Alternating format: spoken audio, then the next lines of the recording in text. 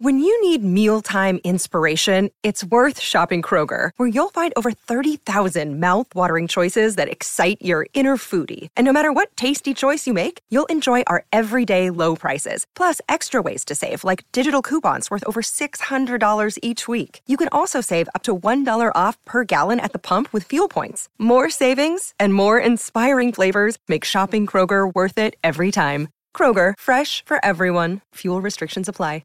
Another day is here, and you're ready for it. What to wear? Check. Breakfast, lunch, and dinner? Check. Planning for what's next and how to save for it? That's where Bank of America can help. For your financial to-dos, Bank of America has experts ready to help get you closer to your goals. Get started at one of our local financial centers or 24/7 in our mobile banking app. Find a location near you at bankofamerica.com/talktous. What would you like the power to do?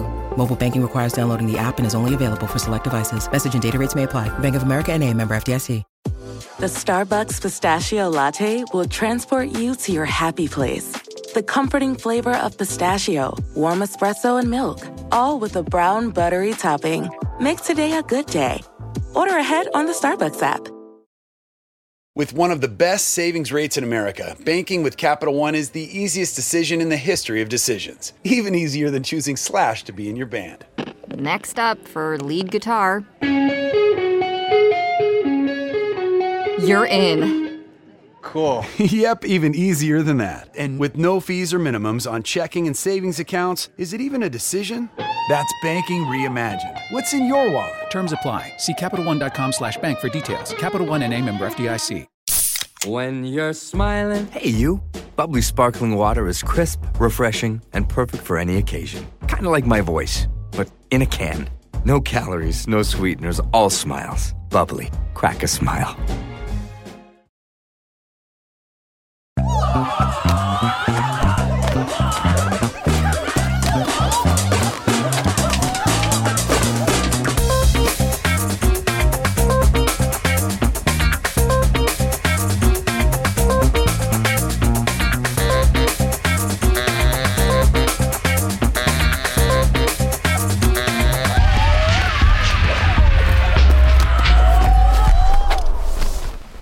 Hello, everybody, and welcome to another episode of Audio Judo. I'm Kyle. And I'm Matthew. Welcome to Audio Judo, your podcast of music discovery.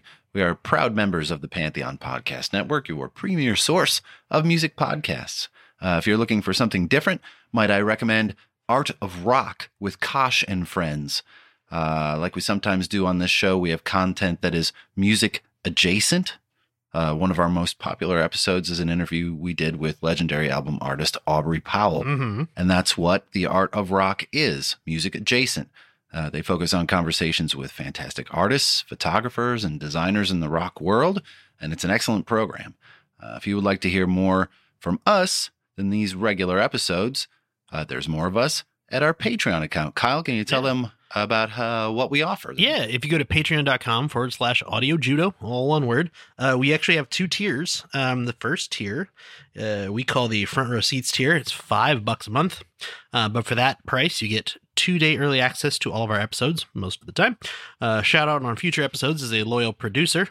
Bonus mini episodes called Judo Chops that come out in the in-between weeks of our regular episodes, and you'll get some occasional bonus content, such as unedited interviews, behind-the-scenes videos, and tiny little tidbits that got cut out of episodes, mostly because I was too drunk.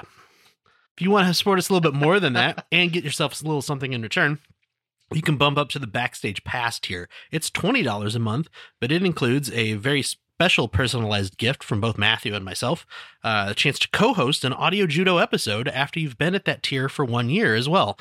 You can only activate that once, and like I said, it does take a year of being signed up for it before you can activate it. It also includes all the benefits from the front row seat tier.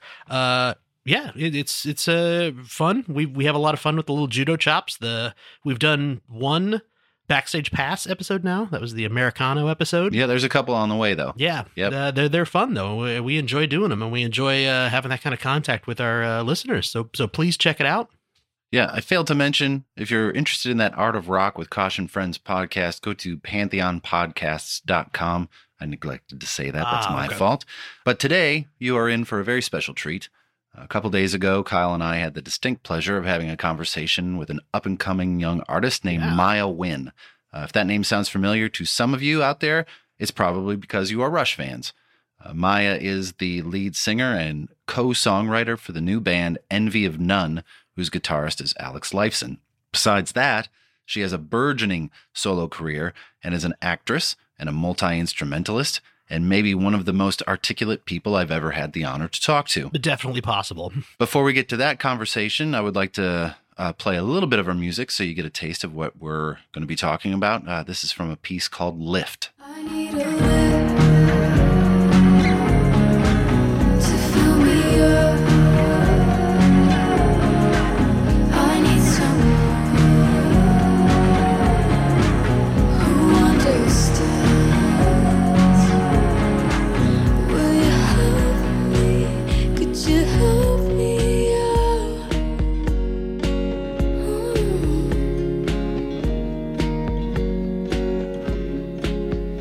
These trinkets filling up my chest. Leave the light on when there's nothing left. So awesome. Right? She's great. Yes, and we know she is in high demand right now, Mhm. and rightly so. So we wanted to give her a bigger platform than just a print interview or ones that have pre-planned questions that focus on another particular member of the band.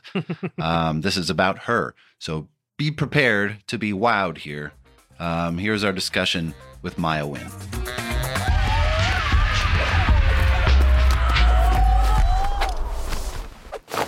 So I want to welcome into the program Maya Wynn. Thanks for joining us, Maya. Thanks for having me. Your manager told me that you are currently up in Montana. Is that correct? Yeah, I'm in Montana. I'm in a very tiny town. I think the population is literally 30 people. So it's very small. There's one road, no stoplights. It's just there's one hotel, and that's where we're staying. Oh, wow. Is it still wintry up there? Oh, yeah, very, very much so. We actually were driving through a winter storm last night. It was almost a complete whiteout, and there's snow everywhere. And we're filming that. We're here because I'm filming a movie. It's a snowboarding film, so they need the snow. Oh, yeah, that makes sense. That makes sense. I was just about to ask you, can you talk a little bit about what you are filming, or are you under a non-disclosure agreement to talk about it? Yeah, I think I can talk about it a little bit. It's there's a snowboarding dog in the film, which is pretty exciting. And I'm like a cool snowboarding girl, and my stunt double was here the other day, like making me look amazing. So that's pretty awesome. Do you actually snowboard? I do, but I'm definitely not anywhere near the level that my character is. So no backflips, no but 1080s, my character's doing backflips though, so that's pretty cool. You just kind of wrapped up filming Feral as well pretty recently, right? Yeah. So I worked on that film a few years ago, and that was actually one of the first films that I got to work on, and it was really fun because I got to make the music for it as well. It's not out yet, but it's like a teen horror musical. So lots of spooky, fun music for that. I'm super excited to see that too, because the premise for it sounds really interesting. And I'm also very interested to see what, because the directors and writers, Heidi DuBose and Troy William Dunn, are both primarily coming from like film, music, and engineering backgrounds.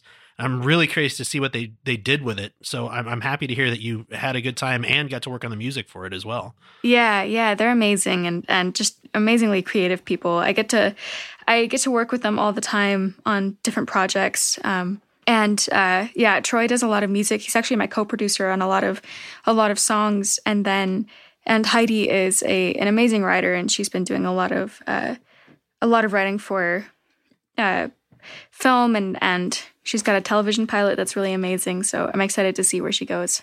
Very cool. Yeah. So talk to us a little bit about your musical start. Were you always involved in music? Does go back to early childhood, or is a late bloomer? Yeah, I think I always sort of had a spark with music, especially when I was little. I think some of my earliest memories are playing the piano and finding notes that sounded good together and memorizing those 2 notes, and then waking up the next day super excited to go and play those 2 notes and find another note that sounded good with that note. And I think it just was always really magical, the concept of creating something and creating sound and harmonies. And it was just something I always had a huge passion for. And, you know, I was never that kid that didn't want to go do piano lessons, because I did piano lessons for a few years and I loved them. And I loved playing and performing and writing. At 7 years old, I was composing my first pieces on the piano. My piano teacher encouraged me, and, you know, I wrote out the notation and performed it at the recital. And I think I just always loved the whole process of it and just creating. So it was from the beginning for me.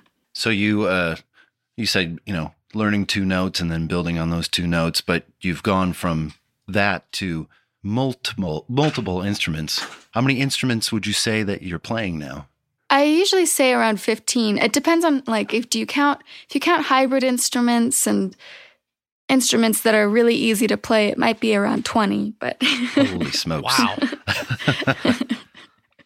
But that's if you're cheating a little bit. So coming from that background, was there a point where you sort of knew that you went from like, I enjoy doing this, I love making music, to being like, hey, I want to do this as a career? Do you remember what point that happened at? Yeah, I was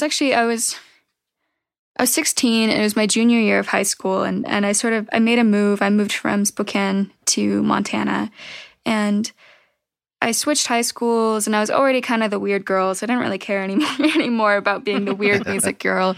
Didn't really know anybody there, and I just started playing in coffee shops and bars, and I had a regular gig at a local coffee shop where I could just play as long as I wanted to. And so I did that every week, and I would play for hours in the coffee shop. And I started writing a lot more music around that time, and just hundreds of songs. And I think just that process of creating and sharing those creations with people, whether they were listening or not, you know, and just the presenting of it in a more formal way was really fun. And I really enjoyed the process of it. And I think that really solidified for me that I wanted to try to pursue it as a career, and just see if I focused all of my energy on it and see what happened, you know? Okay. I know that in a couple of your bios, it said you did move around a little bit as a kid. Do you still hear like the individual influences from everywhere that you lived when you were growing up? Or has it all sort of come together as one like influential source for you? I think it really is different pockets of influences. I think especially from different eras of my life. You know, when I was younger, I was really influenced by the music that my parents played, which was like Radiohead and No Doubt and Queen and Duran Duran. And then I went through like a heavy rock phase when I was 13 because I was playing Guitar Hero a lot. And and I got my first drum kit that I begged for a drum kit for Christmas and my birthday, and because my birthday's right next to Christmas, so I get to double up on my wishes. You know, I would just go and play the drums and listen to AC/DC and all of my rock songs that I learned from Guitar Hero, and that really influenced me as well. And I got really into Red Hot Chili Peppers for a while, and then I went through an indie phase where I was just listening to really beautiful singer-songwriter indie music like Iron and Wine or Yael Naim, and I would just listen to that on my way home. I'd walk home from school every day and just listen and immerse myself in this really big playlist that I had made. And I don't know. And then obviously moving to Montana, there's folk music and country music and bluegrass everywhere you go. So that definitely influenced me a lot. My grandpa plays the banjo and the mandolin, and he's in a bluegrass band. So like all of those things sort of influenced me in different ways. And I love how they've all seeped into the music that I made. It's a pretty broad spectrum of influences, which is awesome because you can pull from any one of those that's a huge palette to have. Yeah. To be able to express yourself and dig deep back in there.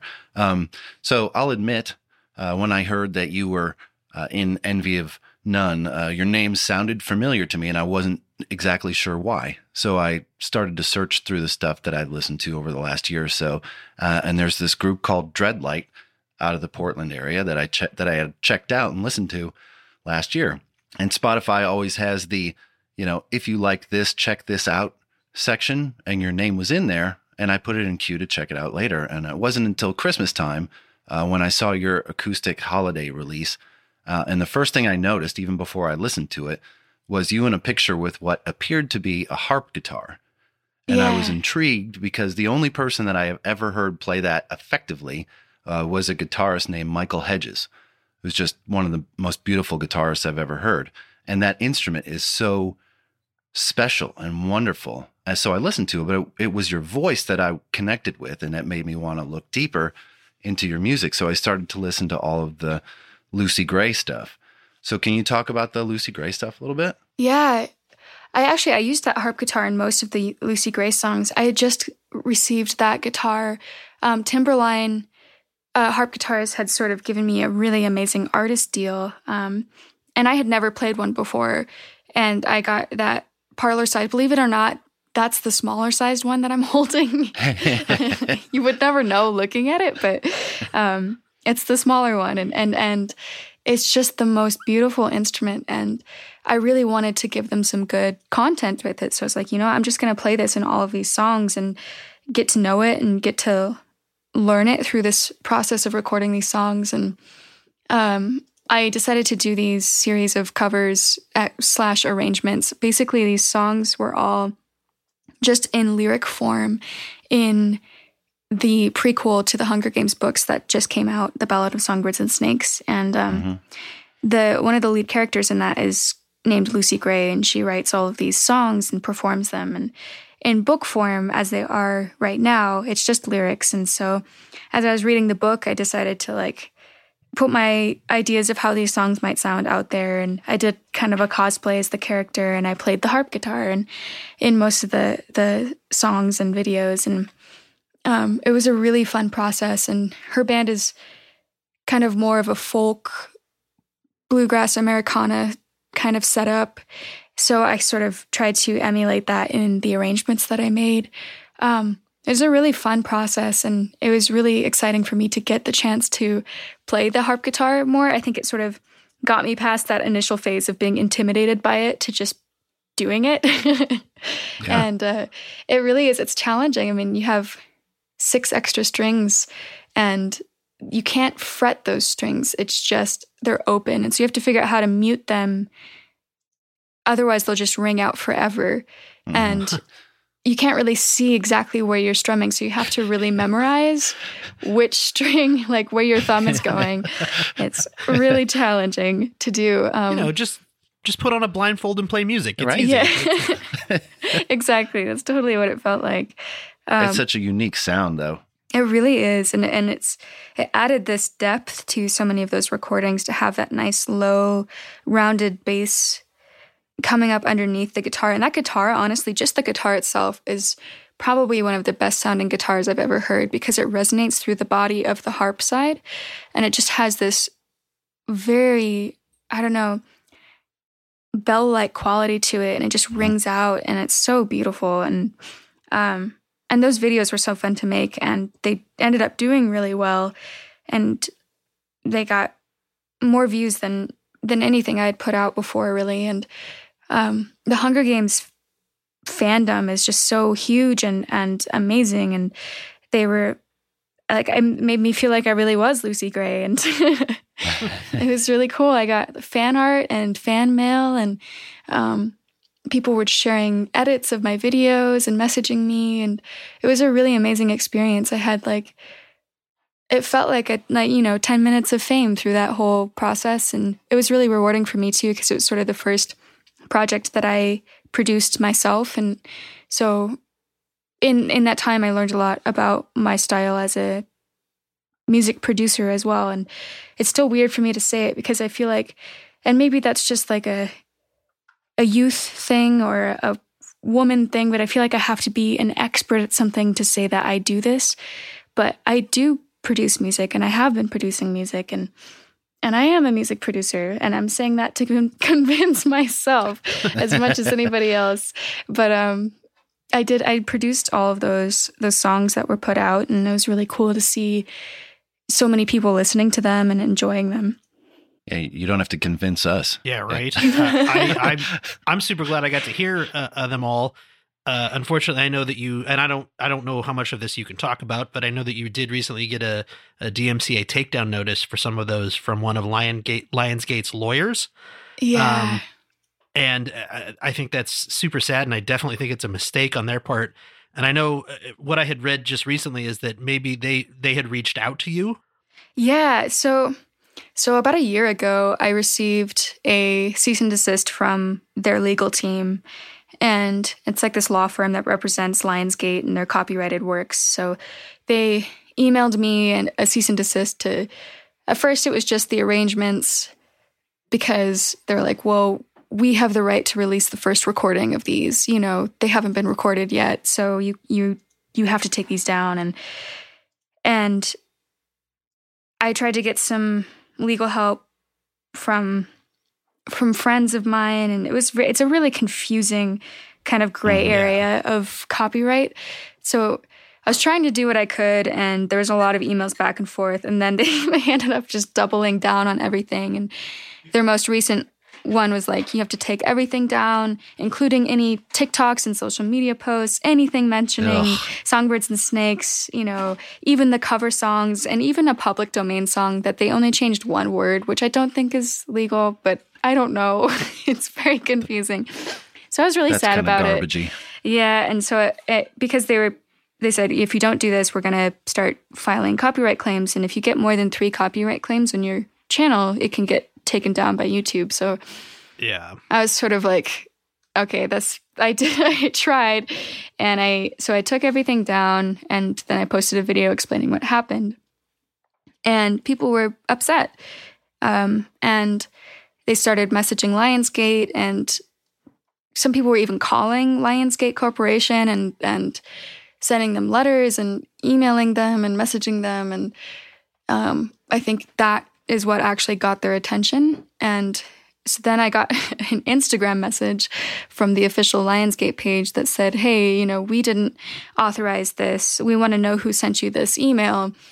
So I was like, okay, well, great. That would be awesome if it was just, you know, the legal team acting on their behalf, but they don't actually want it to happen. But then I haven't heard anything since, so I don't know what's going to happen. It's very confusing. Well, I definitely think that it's great that the fans were able to like rally behind you and get in touch with at least somebody and say, hey, these are important to us as fans, and they're important. You should not just take them away. You should work towards this as like a support structure for what you're working on. Yeah. Yeah. I think it was very, made me feel good at least to see all the people who were rallying behind me and cared and you know, cause like I'm just an independent artist, and you never know what will resonate with people. But this fandom has been so just genuine and like active and ready to sort of throw down for me. And that's been super cool to see and made me feel so much better because I was so sad about it for a while. So I'm hoping something good will happen out of it. I mean, if nothing else, I still feel like I gained a lot of really amazing connections with that fandom and still it was an amazing experience regardless. But yeah, like in my dream world, they'll just hire me to make the arrangements for the film. Like, that'd be great. So shifting from one fandom to another fandom, how did this Envy of None project come together? Yes. So it really is. It felt very random for me too. So I entered a song contest in 2016. I can't remember how long ago. It was a while ago. It was a long time ago. It wasn't that long ago. Maybe it's like 5 years ago.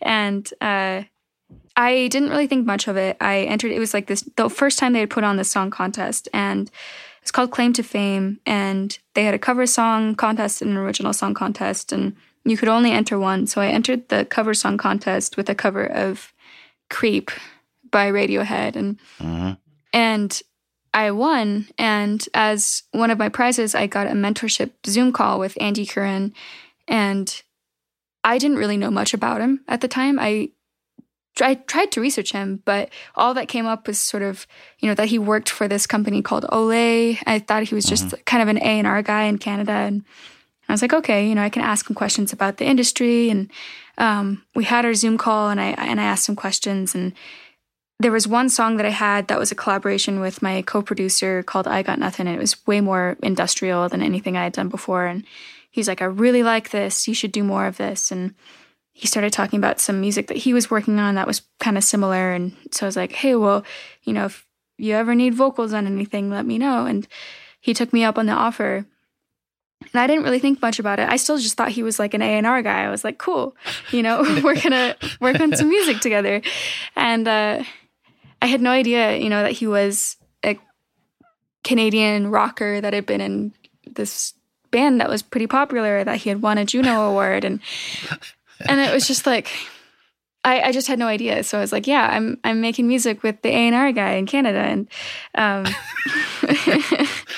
we finished 2 songs, and it was a really fun process. He sent me a bunch of instrumentals that he had, and sort of a lot of them he had like 1 or 2 words or vocal ideas for that were really short. And I used that as sort of a starting point. And then I wrote the rest of the vocal pieces and arrangement and lyrics based around that. And then 3 months into it, or 3 songs into it, I guess, he called me out of the blue. I was in my doctor's office parking lot. I still remember, because I drive by it and I'm like, yep, that's where that phone call happened.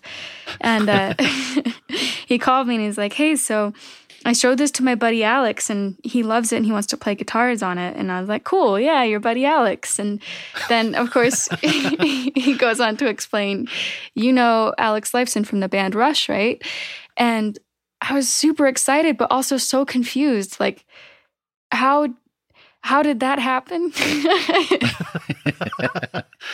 I was just super, super naive to the whole thing. And it was like my mind was blown in that moment. And Alex has been absolutely amazing, and he added guitars to that song and the next few songs we did, and then we had suddenly a full EP. We had 4 songs done, and then we just kept going. And then once we had about 10 songs done, we decided, hey, maybe we should do something with this. And we signed with a record company pretty recently called K-Scope, and then sort of set out to actually do an official release of everything. And but up until that point, it was really just a slow, casual, no pressure situation. Like, we didn't have any specific plans to release it. It was just for the fun of making the music. And we just sort of went off and on for the last 5 years, sending files back and forth from Toronto to where I was in Portland. And we all sort of recorded our own pieces separately. And it came together in a really cool way. So you're obviously contributing vocals, and it sounds like a ton of vocals and layers and stuff. Are you playing any other instruments on the record? I played a couple instruments here and there, mostly like synth. Like, I played a keyboard in Shadow that was put through a distortion pedal and was super cool. And then I did a couple little tiny parts here and there throughout things. But for the most part, he would send me stuff that was very fully fledged already. Like, he already had synths and bass guitars, and Alf had some guitars in there already. And then I would add just tons and tons of vocal layers, harmonies, sometimes 40 tracks of vocals with just ridiculous. Yeah. But it was, that I kind of ended up using my voice as an instrument in these tracks. I would just fill things out, and I had all these ideas for melodies and textures and harmonies, and and I would write lyrics and sort of build out the song. And sometimes I would restructure things, like, this feels like the chorus, let's put this here and here, and let's shorten this section, and okay, now it's a full song, because sometimes the things he would send were only a minute and a half long, and we'd sort of like, I'd say, okay, here's where I'd like to go with this, and I would edit it, and so that he could hear it, and then he would build it out. And Alex almost always wanted to do guitars after I added my vocals, because he liked to build the guitars to work with the vocal layers and the vocal harmonies. And okay, we worked really well together that way. There's a lot of sort of dancing that happens between the guitars and the vocals, and I was really inspired by the stuff he was doing too. And it's a really interesting record because each song kind of had a different process. There was 3 songs that Alex had already written that were instrumental pieces, and I added vocals to 2 of those. One we just kept an instrumental because it was just perfect the way it was. But 2 of those songs that were instrumentals that he had done completely on his own, I added vocals to and added lyrics, and I had to, take inspiration from the song title for the lyrics, which was Cowboy Blues and Spy House. And so that was a little bit challenging for me to try to come up with things. Did you do the lyrics for all the songs? I did. I did the lyrics for all the songs. Like I said, for a lot of the stuff that Andy had written the instrumentals for, he would sometimes send me a couple of words. Like for Never Said I Love You, he had Never Said I Love You as a vocal idea, and then I wrote everything else based around that. And then same with, I feel like there's a couple other ones. Dumb, he had sort of written the chorus for, he had written the chorus for Dumb, and I wrote the verses and the pre-choruses. But then most of the other ones I wrote all of the lyrics for and just based it around the name of the song. Dog's Life, he had completely different lyrics for that I didn't really connect with, and I sort of rewrote and just kept It's a Dog's Life in there. But I think, each song was a different process. And then for Old Strings, that was the only song that I had actually written. I wrote that song. I had a demo recorded with other instrumentation in it, and I sent it to them. I was like, hey, what if we put this on the record? And I sort of let them change the instrumentation, take out my instruments, and add whatever they wanted underneath the vocal layers. And it turned out really cool.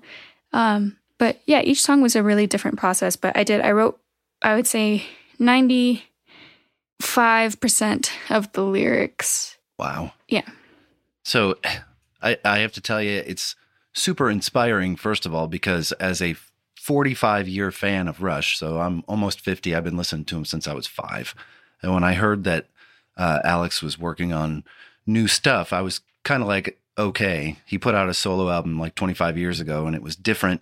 And he's done some soundtrack stuff over the years. But when I heard that this was more of a band situation, I was a little more intrigued because I thought he would have some other people to share ideas with. And then when I heard it was with you as vocalist, I was super excited because your voice is so unique. And I was thinking, this can go some amazingly special places because there's a little darkness in his playing, and there's this real touch of dark beauty in your voice that marries so well together. And when he comes in interviews and I read that he's calling you his muse, and he's totally reinvigorated and recharged. I mean, as a fan of as someone has been your musical hero for essentially all your life, to see him renewed like that is just super inspiring, and it's got to be special for you as well, I would imagine. Yeah, it's been really special. I feel there's sort of that feeling of like, wait, who, me?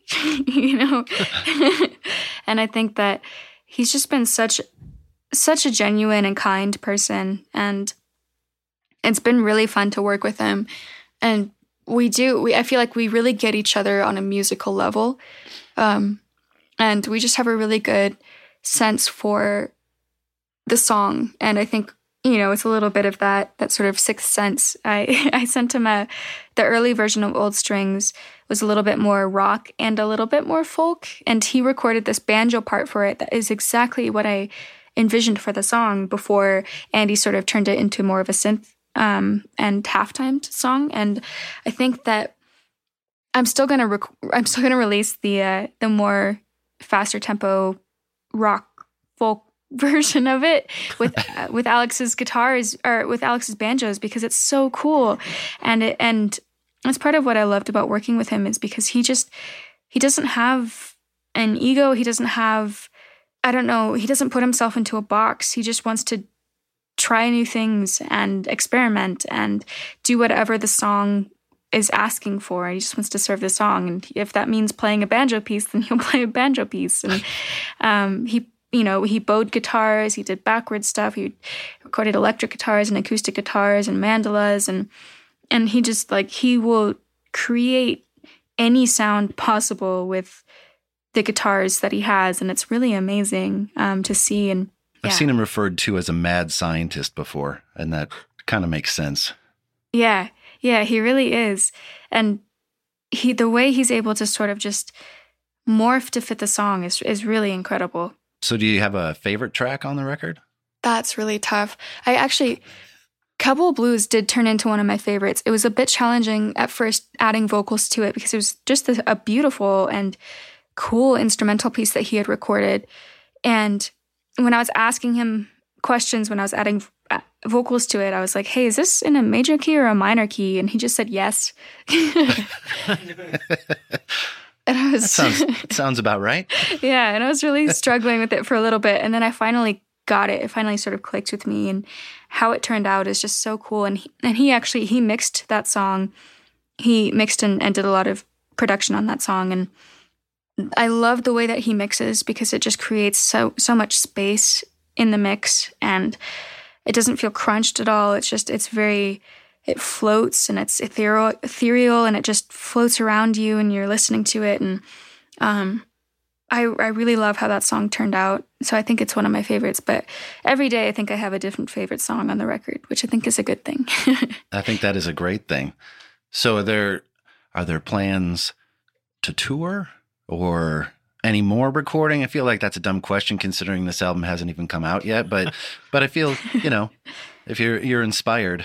Yeah, I do think there's going to be more recording. We've already sort of talked about it. I'm actually going to send tracks to these guys I'm working on my own record currently. And I'm very excited about it. And Alex has said he'll play some guitars on my record as well. And so that's sort of my next musical endeavor that I'm working on currently. But I do think there'll be more Envy of None stuff. We've talked about doing more in the future. And I just think as long as it's still fun, we're going to keep making music. I think the least fun part of the process so far has been the not making music part, doing figuring out images and merchandise and doing all the business side. Stuff. Yeah. Yep. But when we're just making music, it's great and fun. And I think we're just going to want to keep doing that. And as far as touring, I think there's a good chance we'll do a couple of shows. There's been a lot of people asking about it. And I think once the record comes out, if people like it enough and there's enough of a demand for it, I think we'll do a few shows. I don't think Alex or Andy, for that matter, would be up for doing a big, grueling touring schedule because they've both done that a lot, and it's probably awful. So I think we'll probably do a few shows, maybe like major cities or some very special one-off events. Or I'm really hoping for a live TV performance. I think that'd be super cool. But yeah, I think it'd be really cool to see these songs in a live format because we've only been working on them on a digital scale, and there's so many layers. I have no idea how we would do that yet, but I think it would be cool. That would be great. It'd be great to see. Yeah, so there's a question that I kind of have asked just about everybody that we've interviewed on the podcast thus far, and it is, do you find it easier or harder to create music and make a living doing it since this changeover in the music industry from the old way they used to do things to the new sort of social media driven way of doing things? That's an unusual question to ask you, especially Maya, because it's your whole career has pretty much been post that changeover. Yeah. You grew up, I mean, social media is like a second language to you, basically. It's, your generation, it's so much ingrained in them that it's part of them. So I guess to kind of change that question around for you, do you feel like it's probably easier to be a musician today than it would have been, say, 20 years ago? No. I think it's way harder. I think, well, to an extent, I think it's more accessible, right? Anybody can record a song and put it up on TikTok and it might blow up, and that's way easier than, trying to be that 1 in a million that gets a record deal. But I think because it is so saturated and the internet is just chaos. I mean, it's algorithms and random luck and trending songs and dances and topics and inside jokes and weird references that there's just too much. It's too much. And if you're not really paying attention, if you're not spending a lot of time on it, you're going to be behind on the trends, and it's exhausting. And that's the thing is I feel like, I've spent so much time. I finally built up a little bit of a platform on Instagram, and now everybody's moving to TikTok, and it's overwhelming. And I feel like I already feel old, and it's just like the people on the internet are younger and younger, and it's just overwhelming. And I think it's really hard to get a foothold, and it's really kind of feels like it's luck of the draw. And to an extent, it's always been a luck of the draw thing. But I think right now there's so, I can't remember this in a single day is astronomical. And the amount of songs that exist in our world right now is astronomical compared to even just 2 decades ago, because everybody and their dog is making music, and there's so much music out there. So I think it is harder in so many ways, and it's harder to be authentic. I think we've lost a lot of authenticity, and I think there are people who manage to be vulnerable on the internet, but there's still it's almost impossible to be authentic on the internet because it's all a facade. It's all a stage, and everybody's yelling at each other, and it really feels like that. It feels like there's just millions of people in one room all yelling at no one and trying to get your attention. And it's really, it's overwhelming. But I think if you're smart and you have a good team to sort of market in today's industry, there's a way to get through the chaos, and there's a way to still rise to the top of things, but it almost takes the fun out of it, You're so focused on trying to get on the trends and get likes and follows and views that you sort of lose connection with the music and the process, and it's hard to sort of remain grounded in your music when those are the things you have to focus on in order to remain relevant. And I hate it, if I'm being honest. That might be the best description I've ever heard of the internet, though. It's a room with millions of people yelling at nobody. That's perfect. That's what it feels like. So Kyle always has that question, which is a deep question. Kyle, thanks for that. You always have the deep questions. But I usually have not the deepest question at the end that I ask everyone that we interview. So we're going to put you on the spot. So tomorrow you're going to be dropped off on a deserted island. And there's a record player, but you can only bring 5 records with you. That's all you get to listen to forever. So what are you taking with you? And that's usually the first response. It's usually, That's a good question. Probably OK Computer. Oh, that's a great choice. Back to Black. I'm going to throw some Avril Lavigne in there just for the fun of it. You need a fun song while you're on the island. Yeah. Or a fun album. Yeah. I can't remember which Iron and Wine album it is, but the one with Boy with a Coin would be great. And then the record that Yael Naim has that has Far Far and New Soul and a couple others on it that are just gorgeous and beautiful. I think that's 5, but that is really hard. It's a really hard question. I know. And the beauty of that question is if I ask you that question 10 minutes from now, it would be probably completely different. Oh, yeah. Right. Yeah. Maybe some Fiona Apple. Fiona Apple would be good on there too. That's a good one too.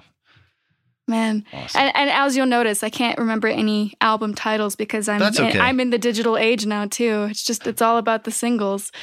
Yeah. Right? Yeah, it's a totally different world. I'm a product of our time.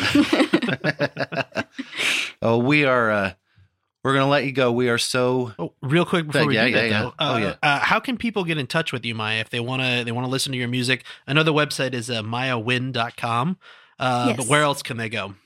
Yeah, I'm everywhere. I'm lurking behind every internet corner. If you just search Maya Wynne, MAIAHWYNNE, you should find me. It's kind of hard to spell. But I also just started a Patreon if you want exclusive content, and I've got demos up from my upcoming record out on there, and you can see behind the scenes stuff from this film that I'm working on. If you want to see cute pictures of a snowboarding dog, head over there. Maya, thank you so much for this interview. It's been fantastic. Yeah, thank you so much for your time. Yeah, I look forward to hearing Envy of None when it comes out, and I look forward to, you were just saying you were working on your next album. I'm looking forward to that, too. Yep. Thank you, You got guys. fans here. Come to Vegas. Heck yeah. I would love, actually, guys, the snowboarding dog is from Vegas.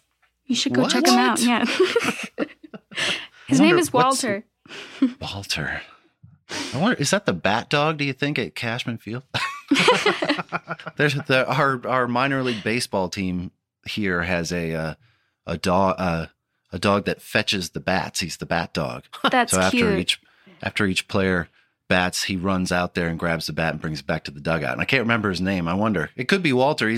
Could be a famous dog. Multi-talented dog. Yeah, right very there. multi-talented. That dog is more successful than I'll ever be. I don't think that's the case. I'm pretty busy. Thank you guys for having me. This has been great. Thanks again, and enjoy the rest of your time up in Montana. Yeah, take care. Don't be too cold. Right? Oh, thank you. It's been so cold. Freezing my butt off.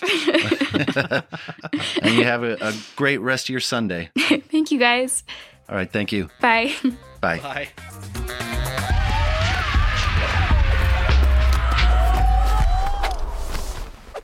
Like I said, she is incredible. Yeah, she was great. That answer she gave to your question about whether it's easier now to make music was really one of the best answers that could have been given. Yeah, it was so thoughtful. And I like I said, I honestly kind of, I just wrote down the same question that I normally write down. Like, was it easier before or afterwards? And then I started thinking about it. I was like, oh, she didn't really do this before this for her. So is this an awkward question? Should I skip it? And I was like, no, I'll just kind of rephrase it a little bit and say, do you think it was? And she had such a smart answer to it. And it was so much more in depth than I would have thought it would be just off the cuff like that, which was great. I think us, or at least me, being a little bit older and remembering how the music industry used to operate, granted that it might not be easier now than before. Yeah. I think I just believed you can make music now and boom, everyone will find it if it's really good. But that's just not the case. And she made that point so clearly. And I think this was my favorite interview that we've done to date. Wow. I thought it was tremendous. So before we leave you, I'd like to play a clip from an Envy of None song so you can get a bit of a different side of her if you haven't heard the song yet. This is from the song Liar.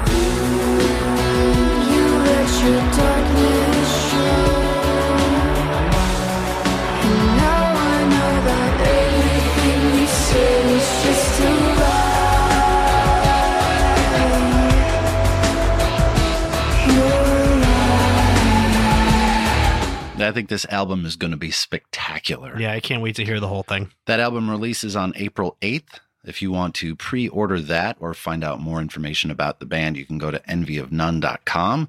She mentioned it in the episode, but if you're looking for information about her, you can find her literally everywhere on social media. Yeah. Or you can go to her website, which is mayawynne.com. That's MAIAHWYNNE.com.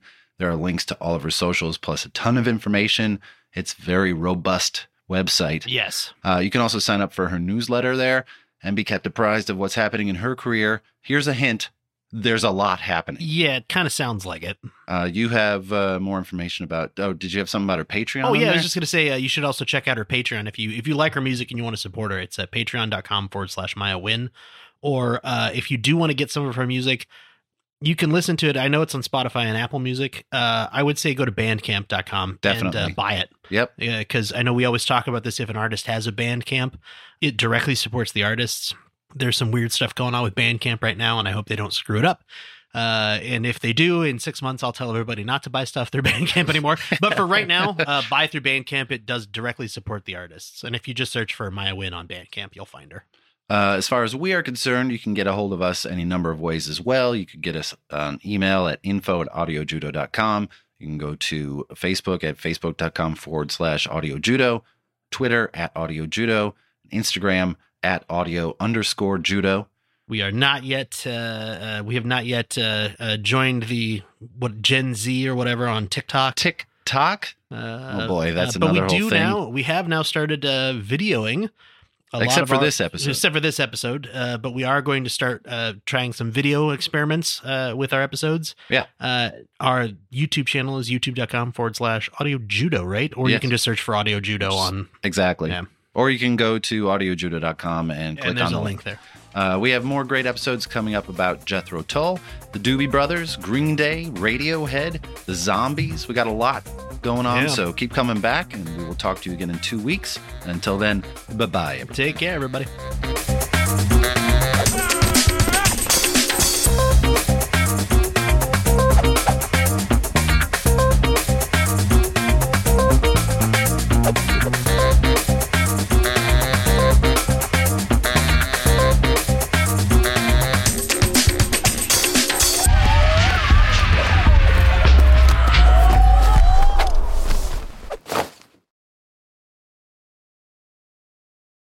With one of the best savings rates in America, banking with Capital One is the easiest decision in the history of decisions. Even easier than choosing Slash to be in your band.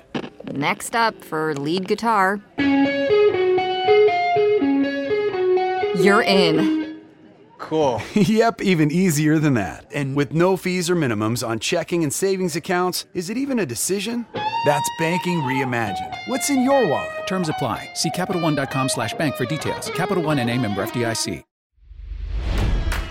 It's NFL draft season, and that means it's time to start thinking about fantasy football. FantasyPoints.com features industry-leading experts and prognosticators using proprietary hand-charted data to help you score more fantasy points. FantasyPoints.com is the place to go for whatever kind of fantasy football you play. Whether you play fantasy football, daily fantasy sports, or do a little bit of everything, Fantasy Points has the meticulously researched content to guide you to victory. And why wait for the fall? Fantasy Points also covers the new spring football league, the UFL. Join the guru, John Hansen, Scott Barrett, Joe Dolan, and other massive names in the fantasy football universe with an exclusive offer. Use code Pantheon for 15% off any Fantasy Points package, including the all-in package, with access to every article, tool, and data nugget that Fantasy Points has to offer. That's FantasyPoints.com and code Pantheon for 15% off at Fantasy Points. FantasyPoints.com, code Pantheon. Score more fantasy points.